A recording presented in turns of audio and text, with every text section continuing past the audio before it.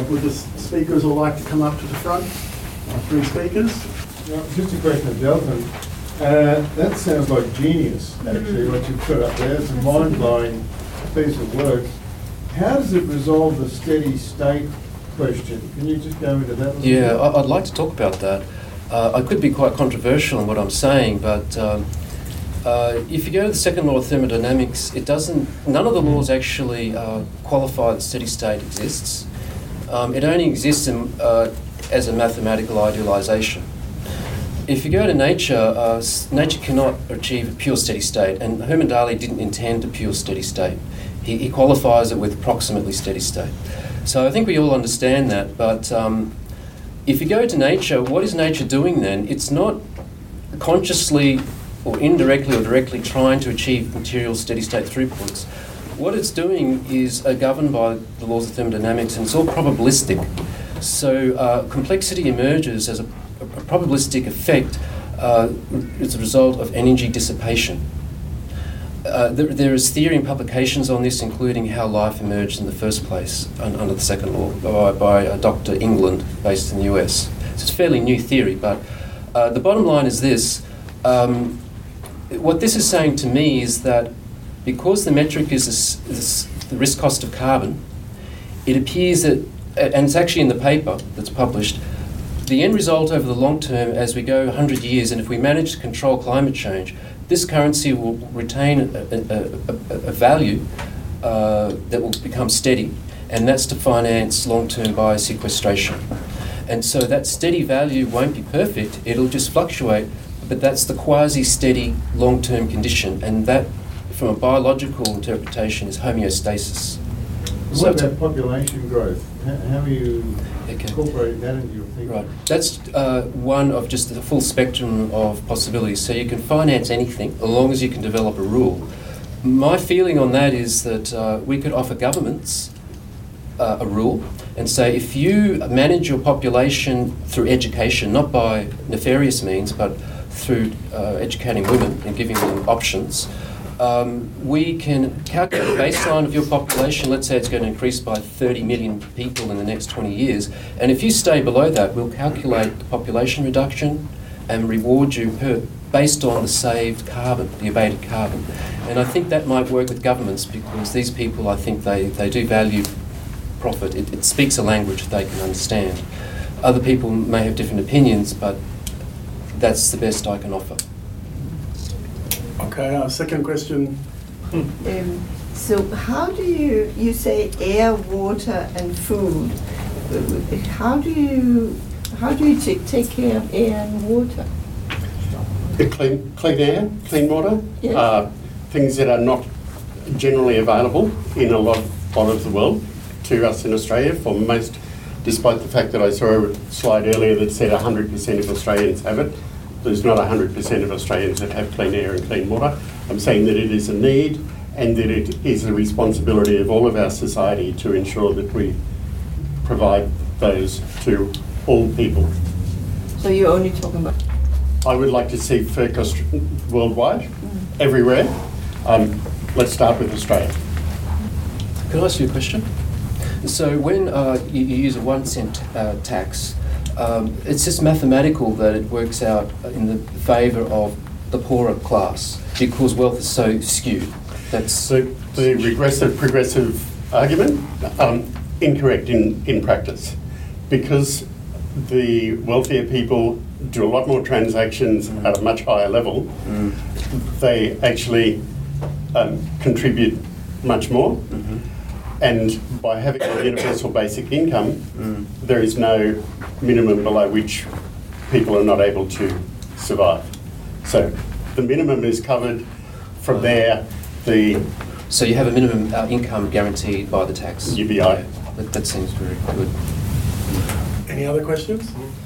I have a question about Ethereum.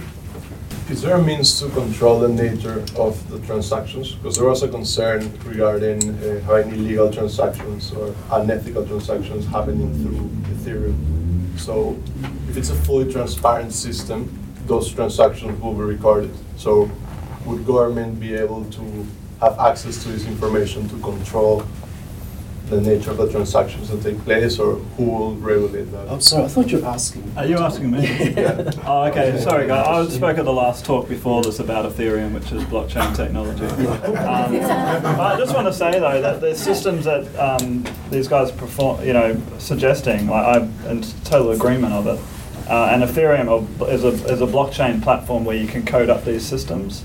So you can, I love what you're saying, and you can use an authority to code up these rules, these norms, or these laws, or whatever we want to do, or you can use a decentralized piece of database that anybody can go and reference and say, well, this is actually the law that we said.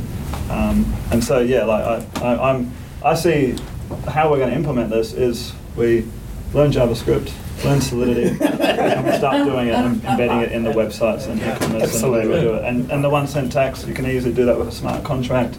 The privacy issue is, these databases can be completely transparent.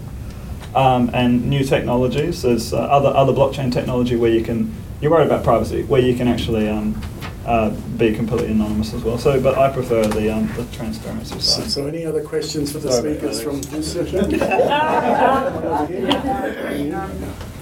How does this differ from Tobin tax, which has been well researched and around for a long time? I mean, why hasn't that worked? There are a few differences. The biggest difference between standard Tobin tax and this is that Tobin tax is quite limited in its level of coverage. In fact, it started off with the idea that it would only apply to share trades in excess of $1 million. It changed over time, but it's tended to remain in that very rarefied, high-level financial transactions. So that's one thing, is it was never done broadly. The second thing is that they never looked at the idea of totally automating it. So those are the two big things. Interestingly, one of the people who promoted it very early on and who has recently done quite a bit of work on it is Bernie Sanders. Didn't progress in terms of his presidential campaign, but it's interesting to see the work that he's been doing on some of the other derivatives from which FERC has arrived. And would FERC dampen down speculative currency trading and other such devices? Yes. Simply because the quantity of... Couldn't any workarounds found, clever ways around bypassing banks where the charges were laid? Yes, and the question then is, what is the efficiency of banks? If the banks are efficient enough, that's how we'll trade. If they're not efficient enough, that's why we'll use Bitcoin or some other method of barter or whatever. But at the end of it, if our society doesn't accept that it should only be a very limited number of people that have all of the wealth, then the systems, be they current financial systems and Commonwealth law, or be they a Bitcoin rule, will ensure that that transparency and that equality is implemented into the system. So we have our final question A here. similar question. My understanding when the debit tax was going on, it was 0.1% of all transactions, and in Australia some years ago it would double our tax take. Now, I can't see if it's 1% of all transactions, however large, under a certain number. Yeah, 1 cent standard, that's going to capture very much income. All I can say to that is, having done the numbers Yep.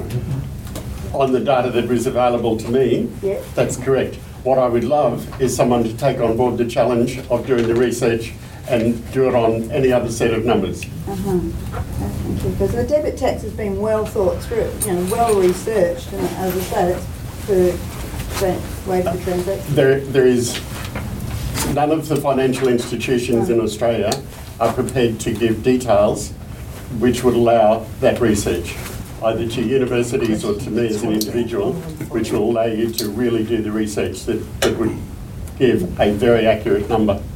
But the numbers, as good as they can be on the 75 spreadsheets done over about two and a half years, tell me that those numbers are right.